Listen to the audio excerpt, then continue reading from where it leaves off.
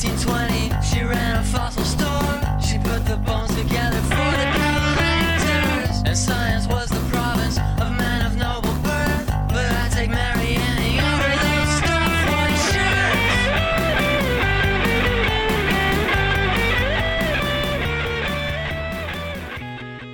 shirts. Welcome back to STEM Fatale, your Women in Science History podcast. I'm one of your co-hosts, Dr. Emily Gremlin. And I'm your other co-host, Dr. Emma Dilemma. And I'm in my closet. In the dark. Oh, really?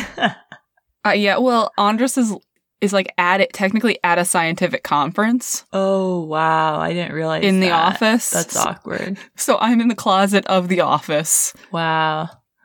With the door closed. Crazy. So the lights turn off.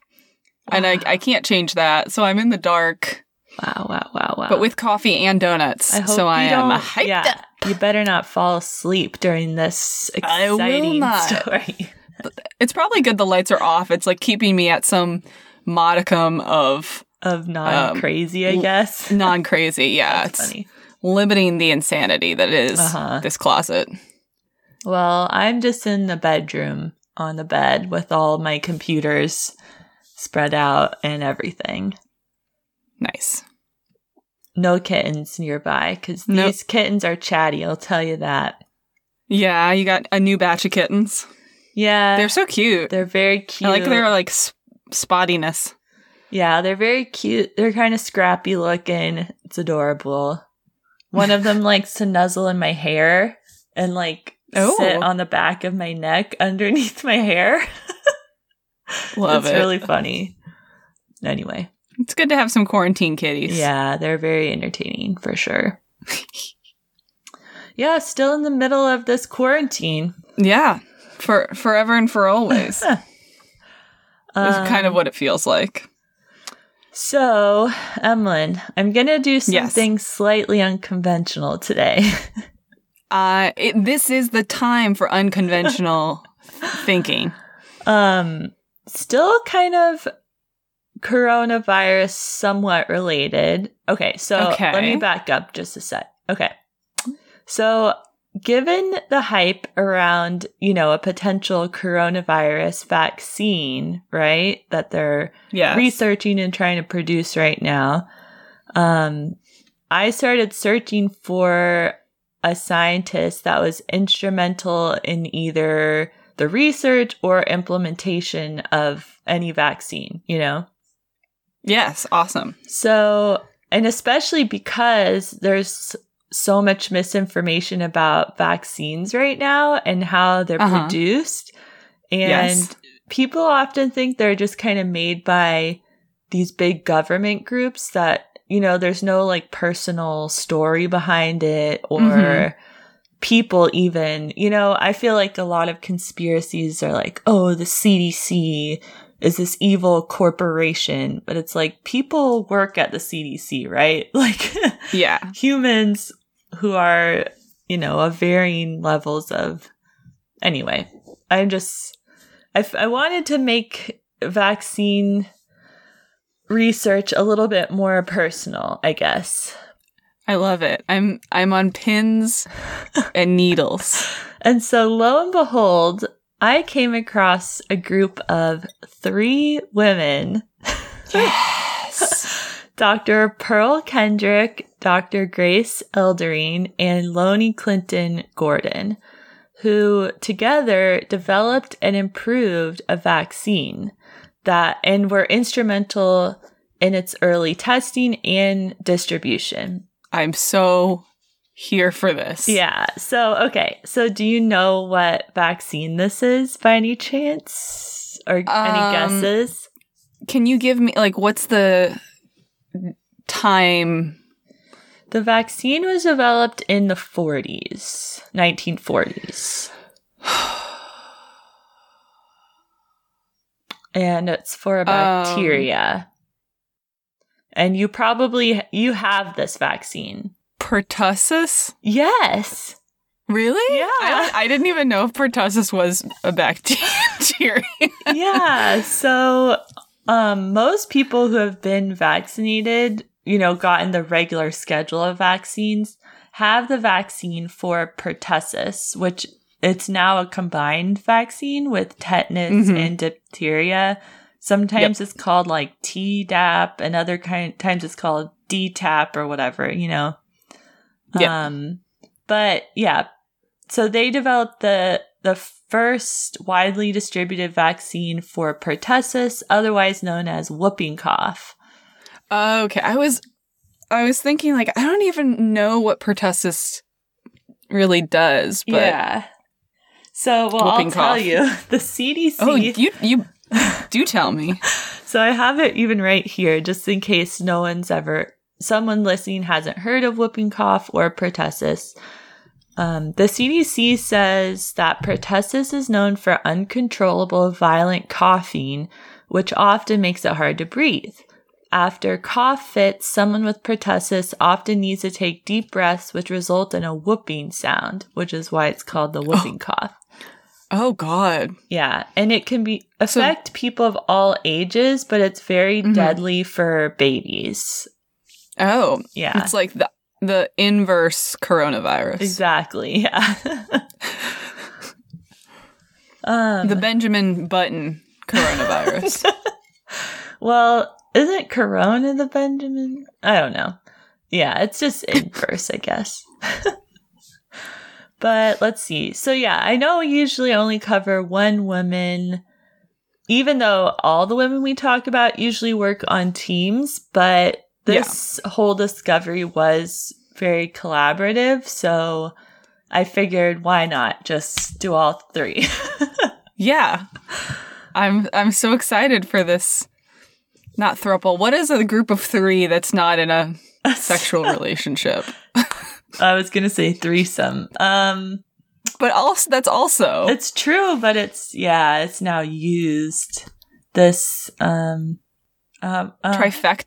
Trifecta. Let's just go with trifecta. Yeah. Okay. It's not at all related to, Let's go on. Okay. Go on. All right. So these three women all met up in Grand Rapids at a state health department in Michigan in the 1930s and 1940s. But first, I wanted to take a brief look at each of their lives leading up to that time. So Lonnie Clinton Gordon was born Lonnie Clinton in Arkansas in 1915, and her family moved to Michigan when she was a child. In 1939, she graduated from Michigan State with a degree in home economics and chemistry. I'm guessing that's 2 degrees, but I don't know. Maybe they were combined at the time. Seems like a strange combination. I mean, baking, chemistry. I feel like let's say it's 2. Yeah, and she had an interest in nutrition, and so she soon started a job as a dietitian at a mental institution, but the doctor there, I guess, treated her poorly, and so she returned to Grand Rapids and began looking for other jobs as a dietitian. However, she had a difficult time because, as she was told, white male chefs would not accept dietary or nutritional advice from an African American woman at that time, and she was African American. So yeah, she had a difficult time finding a job as a dietitian. And so in 1944, however, she found a job through a friend. And that job was with a woman named Dr. Pearl Kendrick, who ran the Michigan Department of Health Grand Rapids lab. Gotcha. Okay. So that is Lonnie Gordon's background. And I couldn't even find any more about her, which is disappointing. Yeah. But okay, so Pearl Kendrick, another woman of the hour, was born in Wheaton, Illinois in 1890, and she had actually contracted whooping cough when she was 3 years old, but, obviously survived it and went on to be a healthy lady. Yep. She went to college at Syracuse University, where she obtained a degree in zoology and studied philosophy, something said. She then moved to New York City, where she did some research in bacteriology at Columbia and also worked as a high school science teacher and principal. So really multitasking there. Yeah. It's a lot of work. At some point she left her job as a principal and accepted a position as an assistant in the New York State Department of Health laboratories. And in 1920, that lab offered her a promotion, but instead she took a job with the Michigan Department of Health in Lansing, where she began working on a test for syphilis. Yes. I don't know any more about that, but that's what she did for a bit. Her boss, C.C. Young, was so impressed by her hard work and dedication that in 1926 she was promoted to associate director of the Western Michigan branch in Grand Rapids. So this is still at the Department of Health. Awesome. The State Department of Health. After a year or two as associate director, she took a short leave of absence from her position to obtain a PhD in microbiology from Johns Hopkins. How do you take a short stint to receive a PhD? I would say my PhD was not a short stint. It was an eon. Yeah, it was a long, treacherous... an era, one might say. Yeah. So when she received her PhD, she went back to her job as associate director, this is 1932, and began working with a woman named Grace Eldering, our third woman of the hour, on a vaccination for whooping cough. Okay, and let's rewind one more time to talk a little bit about Grace. So Grace was born in 1900 in Myers, Montana. She also suffered from whooping cough as a child and would never forget her experience with the disease. She went to college at the University of Montana and graduated with degrees in biology and English and decided that she wanted to study bacteriology. After working for a brief time as an elementary school teacher, she began volunteering in the Lansing Department of Health's Bureau of Laboratories. And once she was there, she was quickly promoted to a paid assistant position at the Grand Rapids lab that Pearl Kendrick was running. Okay, so I know that's a lot, but that's how all our ladies kind of ended up in Michigan at the State Department. I want to make a map of this. So, just like where they all started and the location of their meeting. Yeah. Montana, New York, Illinois. Right. And then they all kind of met in the middle, I guess. All right. So let's talk about, so here, 1932 is where their collaborative work on whooping cough begins. And most of this is just Grace Eldering and Pearl Kendrick for a while, because Loney didn't join them until about 10 years into the project, so I'll just discuss their early research first. So, at the time, in the 30s, whooping cough killed about 6,000 people in the United States per year. And most of these people were children under the age of 5. Like, almost 95% of deaths were children under the age of 5. And infants died from whooping cough more than all other childhood diseases combined. So it was basically the deadliest disease an infant could catch, and it was really devastating to communities when there was an outbreak. So although the causative agent of whooping cough, Bordetella pertussis bacteria, had been identified in 1906, there was still no universal vaccine for it over 25 years later.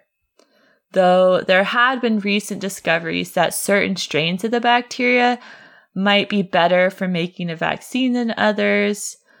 And if anyone listening doesn't know, vaccines can be produced in a myriad of ways. Their main aim is just to stimulate an immune system to fight against a disease, right? Without fighting it so hard that you get symptoms. So in the case of whooping cough, a researcher in Georgia named Layla Denmark, another awesome lady in science, had developed a successful vaccine using killed pertussis bacterial cells. So basically, these cells, when injected, could signal to an immune system like, hey, we're foreign, we're not from this body, right? And so the immune system responds and makes memory cells. But since the cells are inactive, they won't actually reproduce in your body the way living cells can. So they're not going to harm you, right?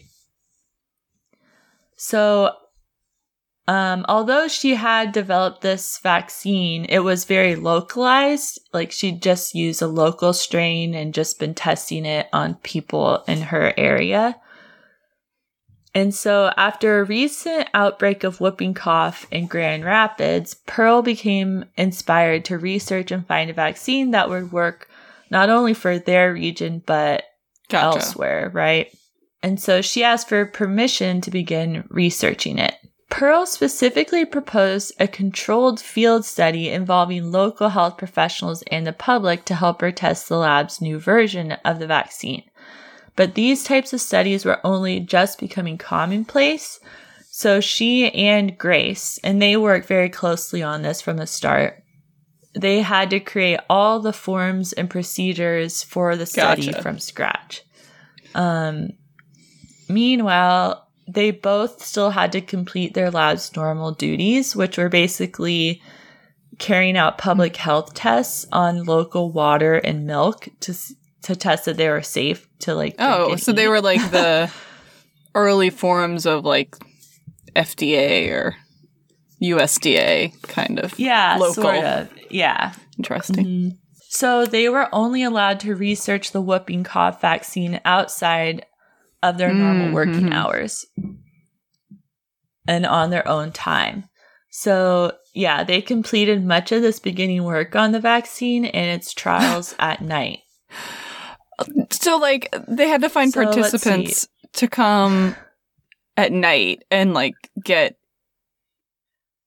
injected, or was it? Well, I'm going to describe what they did. So, but yeah, a lot of their lab stuff was at night, and then they had help from, like, they were able to basically get the whole community to rally around this trial, which is really cool. Yeah, but it was, I think, a lot of work, like, either way, So the first step in their research was not directly related to the vaccine, but was more of an effort to reach out to the local community and control the spread of the disease. So to start, they designed a way to test individuals to see if they had the disease. So to test individuals, Pearl and Grace filled petri dishes with a medium that fostered rapid growth of whooping cough bacteria, and they called them, quote, cough plates, because they would give them to doctors, and if the doctor had a patient with a cough, they would have the patient cough onto the plate. And then a nurse would rush the plate back to the lab, and Grace and Pearl would study the plate and like raise the bacteria on the plate to see if there was whooping cough. Aw, raising the plate. So cute. Yeah, so definitely different from like coronavirus tests. It'd be dangerous. Yeah, it's just like, oh, let's just collect the bacteria and grow it. But I guess they're immune. I mean, they'd already gotten whooping cough. So anyway, so from these studies, they actually figured out a quarantine plan for their region because they figured out that most children were non-infectious by week 4. And so, yeah, they essentially decided that if you have whooping cough, you should be quarantined for about 30 days, maybe a little bit longer. That's so long to be infectious. One, that's awesome that they were thinking about quarantine back then. But also, that's so long. Right. Yeah. I mean, it was the public health efforts and people in the community were really into this. Like, the government would put notifications on people's doors that were like, these people are being quarantined.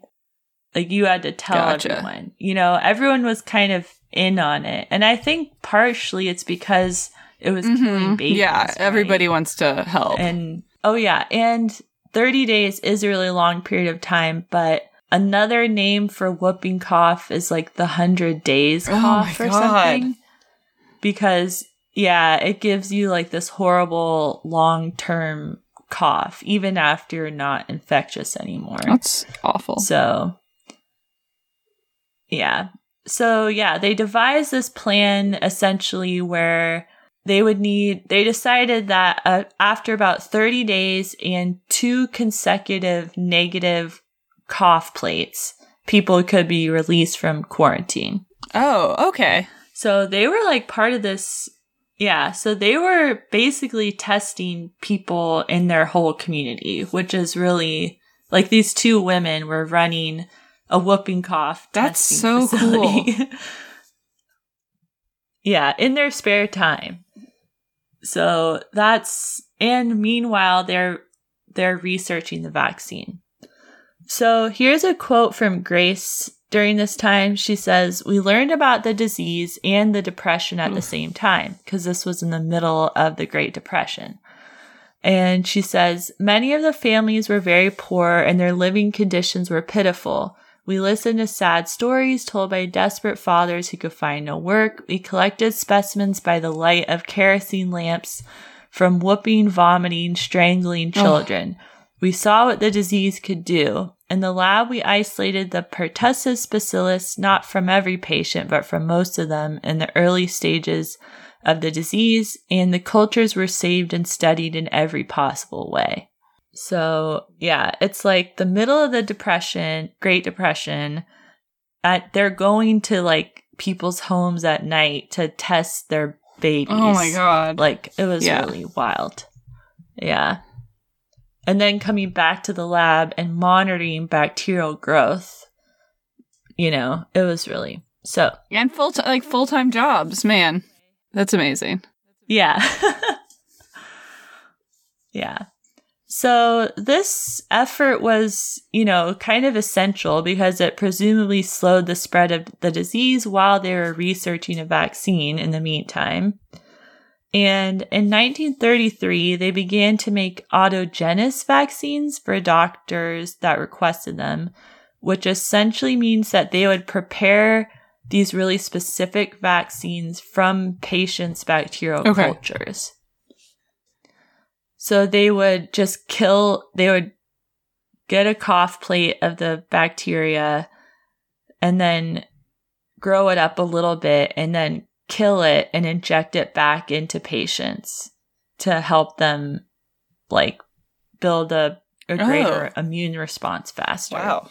But they wanted to make a more general vaccine using several local strains of the bacteria, and they needed permission from their boss, who supported them, except, you know, they still had to do their normal job.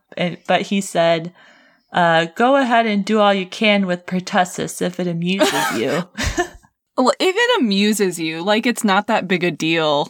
Like, you're not doing something that's worthwhile. Yeah.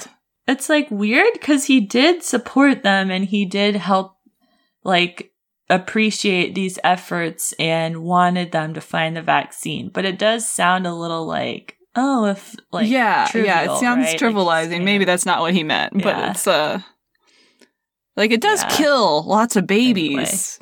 Anyway. So, I mean, it doesn't amuse me. Anyways. Yeah, it's weird. Yeah. So, in these early stages of vaccine development, Pearl and Grace tested the safety of their vaccines by injecting it into mice, but also into their own arms. So, I guess you could say it amused them. I mean, I would say it abused them, but... Yeah. Yeah. I mean, that's just, like, wild, right? You know, people inject... I won't even get into it. Yeah. Okay. However, they obviously needed to test it on a larger group than of just people. the two of them? Yes. Yeah. 2 people who are immune, too. So to gain interest, they spoke at hospitals, medical societies, PTA groups, schools. They made public health exhibits and eventually gained, a lot of local public interest in their project, including financial contributions just collected locally of about $3,000, which, considering it was the Great Depression, was quite a bit of money. But it wasn't nearly enough, but it was enough for the first part of their trial. So they started their trial in 1934 and over the next 5 years, they followed a group of more than 5,000 children in their area. Wow. And there were 2 groups, an experimental group and a control group, where the experimental group consisted of children whose parents voluntarily offered them to the city's health clinics to be inoculated by the vaccine. And the control group was drawn from non-immune children from the same district in the city as the vaccinated children. So it wasn't a perfect study design since the experimental group was voluntary, but nonetheless, they ended the study with a little over 4,000 usable data points. And it was also preferable to experimenting on orphan populations, which was commonplace for testing vaccines and studying diseases at the time, which was really sad. Yeah, well, I mean... Yeah. The mentally ill, orphans, we did all sorts of prisoners. Yeah. Yeah. Mm-hmm. Not that some of that doesn't still happen, That's but sad. It's less blatant, I think. Yeah. But it was also people saw that the earliest stages of their vaccines were effective. So I think that helped in getting parents to be yes, please, I would like to put my child in this test, Oh yeah, and I'm sure they saw kids in their neighborhoods dying of it and how terrible it was. Yeah. And of course, they had nurses and doctors that were helping to follow up and identify cases of whooping cough among the study participants. It was really this whole community effort, which was really cool. When they ran out of money in 1936, they went to the First Lady, Eleanor Roosevelt, for help. And she actually came and visited the lab and visited Grand Rapids for a whole day. And she helped them secure funding for additional workers. By 1938 and 1939, it was clear that the vaccine was working. The vaccinated children in the trial were much less likely to catch whooping cough, and if they did, they had milder cases, which probably just means their symptoms weren't as severe and the death rate was lower in vaccinated children. And so once this trial was done, they carried out another field trial in New York City to essentially double check that the vaccine worked in different populations, and again, it was successful. So their vaccine began to enter mass production and began being produced nationally. And by 1942, they had received over $180,000 in funding from state and federal grants. So that's a lot more than their initial $3,000. And once the vaccine was approved for routine use in 1943, the infection and death rates from whooping cough had already begun to plummet. Okay.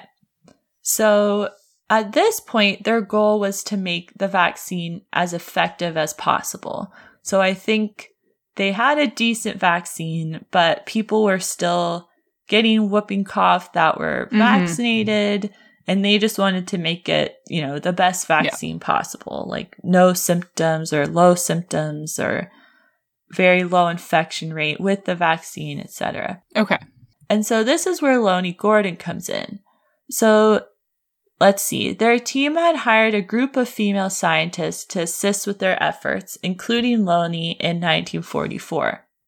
And she was specifically tasked with testing thousands of culture plates to investigate different forms of the bacteria that might produce a better whooping cough vaccine. Okay. In this research, she discovered that the best medium for culturing bacteria was sheep's blood. And once she had discovered this, she was able to find an incredibly virulent form of the bacteria that no one had ever cultured before. And which means like it grew really rapidly, probably, is what I would guess virulent means in this sense. Just reproduces incredibly rapidly and maybe causes more extreme symptoms in patients. Yeah, in other forms. Potentially like lyses cells and grows. Yeah. Infects more quickly. Yeah, exactly. I used to do a lot of stuff with sheep's blood.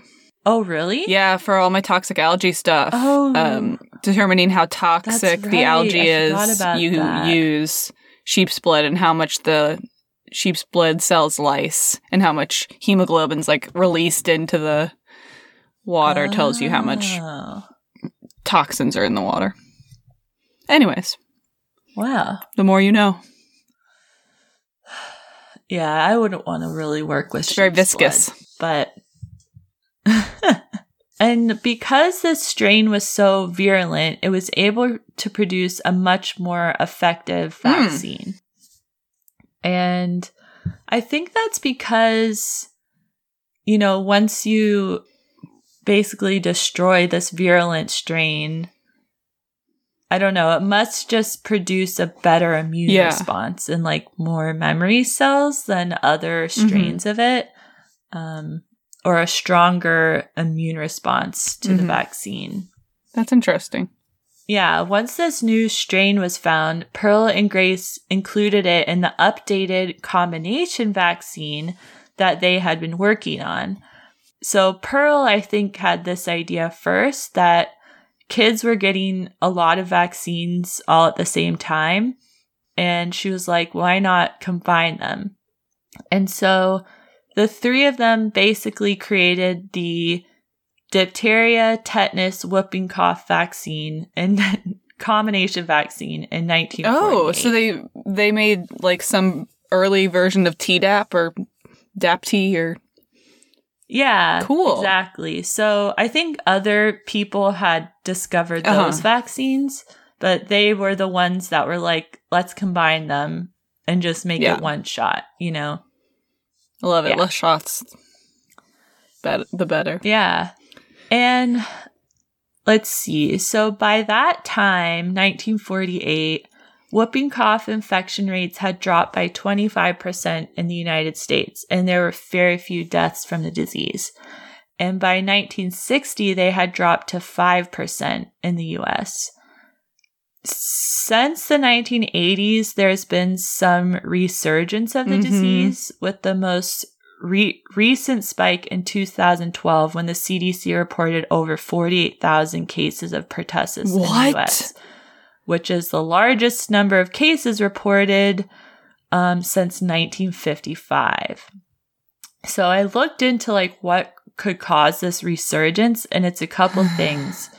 So first, there was a surge in the 80s that came from heightened fear that the vaccine had fatal side effects. This was proven false, but nonetheless, a new vaccine was manufactured in the 90s that doesn't use the whole bacterial cell in the vaccine. Like it uses pieces of like the membrane proteins or something, right? This vaccine is just as effective. However, there's some evidence that people can still catch whooping cough and be asymptomatic and transfer the disease with this vaccine, which is probably why we saw another resurgence in the early 2000s. Gotcha. So basically, for this new vaccine to be effective, it like almost everybody needs to be vaccinated. Otherwise, it's going to keep circulating through all these asymptomatic people who have the vaccine.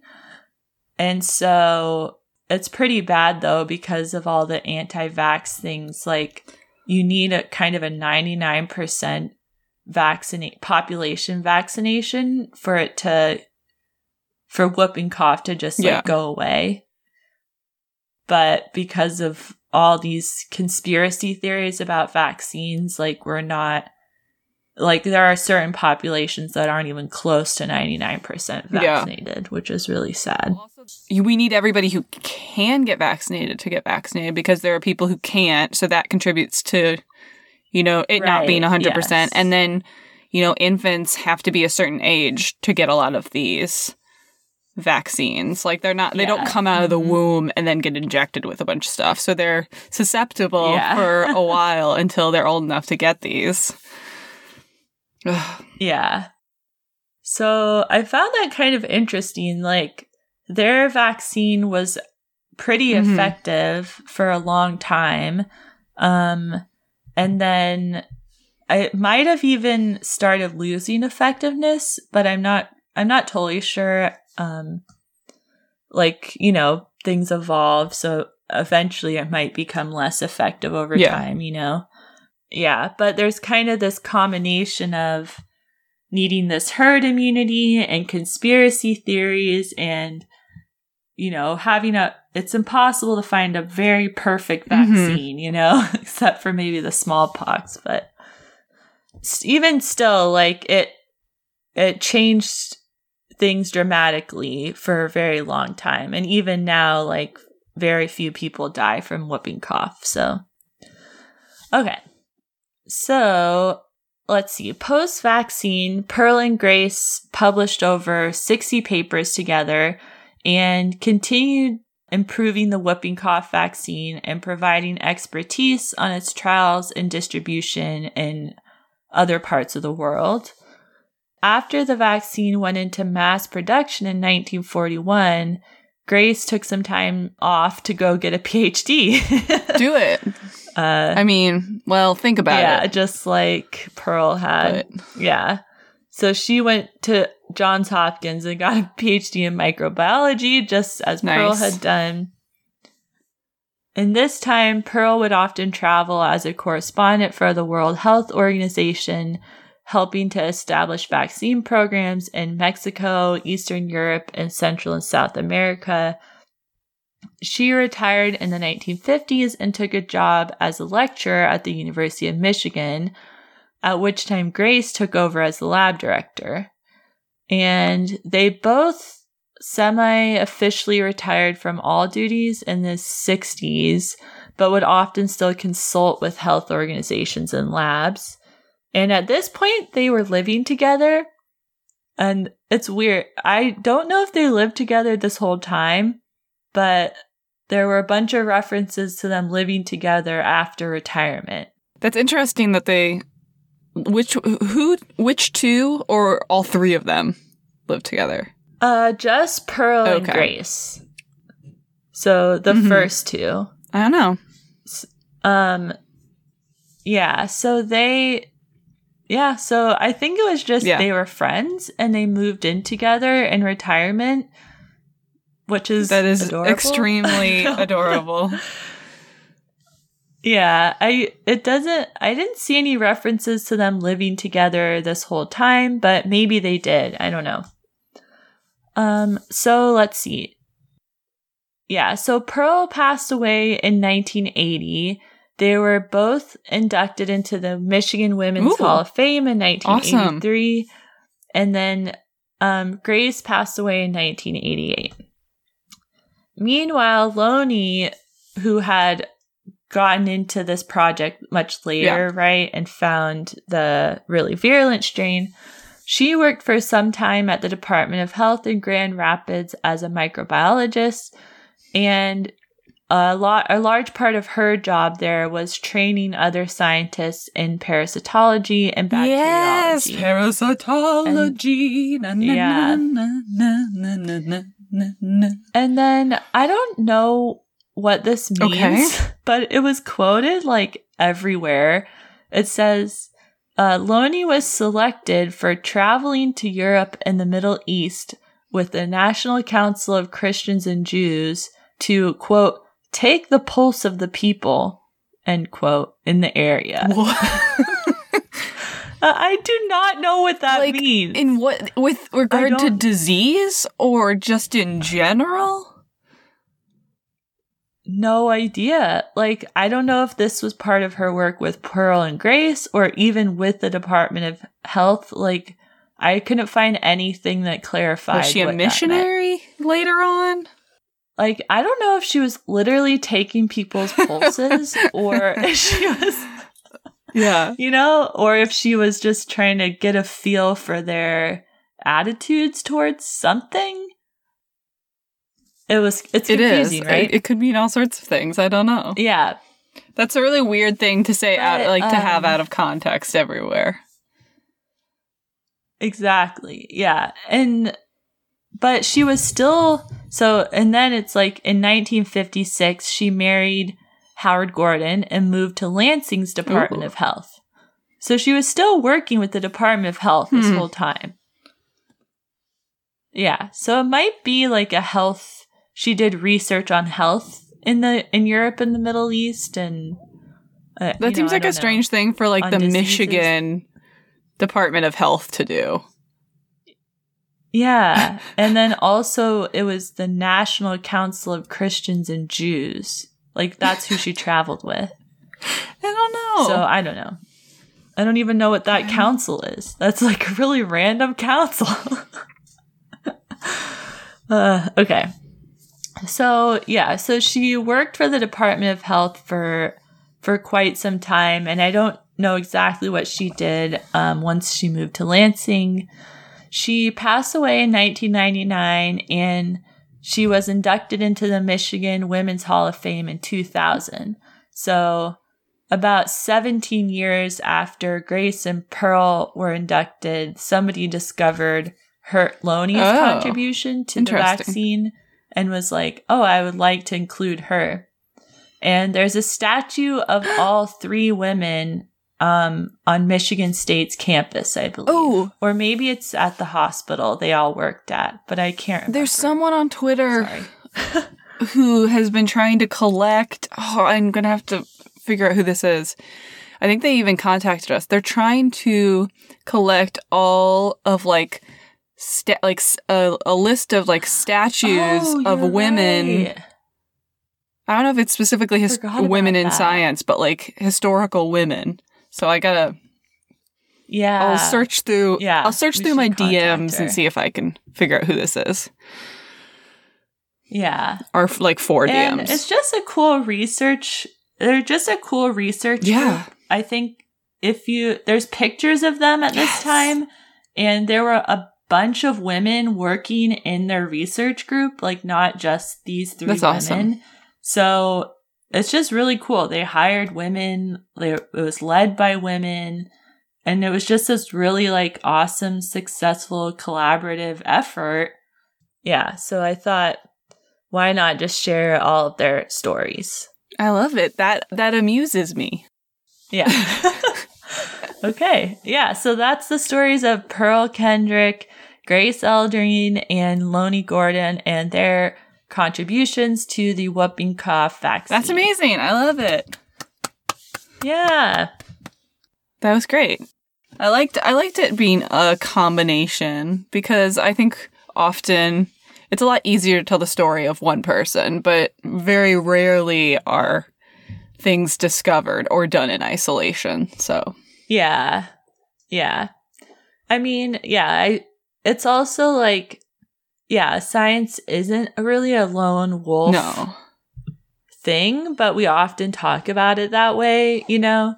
And like, we try to, I feel like in our podcast say, you know, they work with this person or that person, but almost all science is a team effort on some level, you know, even if there's technicians there or undergraduates or whoever helping. Yep.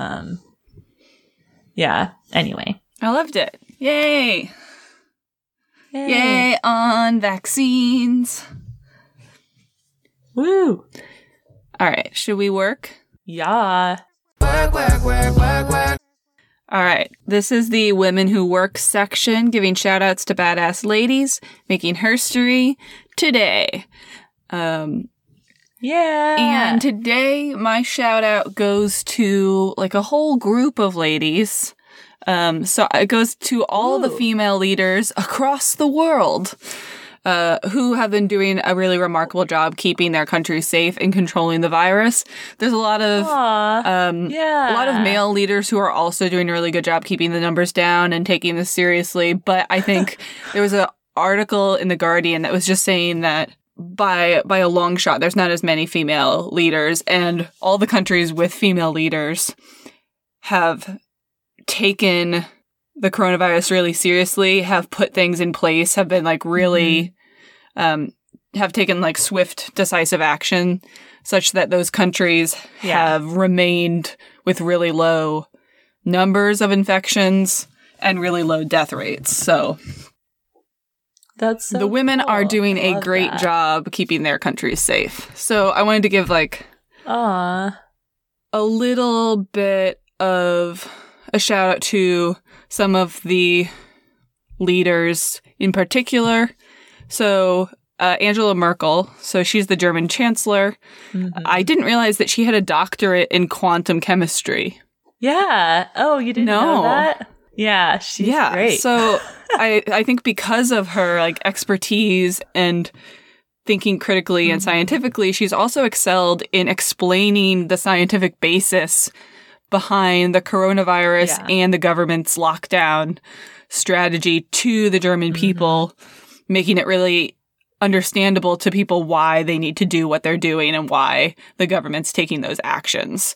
So they've had a really really successful at keeping those numbers down in Germany.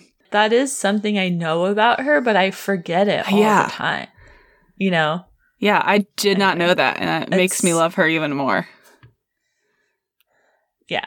Then the New Zealand Prime Minister, Jacinda Ardern, I'm not sure if I'm pronouncing her name right, but she put in place this like strict 14-day quarantine for those entering the country, quarantine for those entering the country, and then this subsequently strict 2-week quarantine, urging New Zealanders to unite in shared responsibility to keep each other safe. And so far, they've only had like 18 deaths in New Zealand.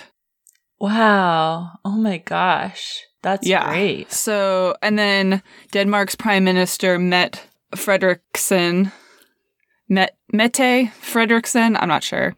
She took swift, decisive action, closing its borders, shutting down schools and universities, and banning large groups in like mid-March. So they've had less than 400 deaths. Okay. Wow. Oh my gosh. Then Taiwan's president. To think where we could have been. I know. Taiwan's president, Tsai Ing-wen, she also acted fast, putting in over 100 control and containment measures during the first couple weeks, making a full lockdown actually unnecessary. And they've only had 6 deaths in their country. Ugh, I'm so jealous.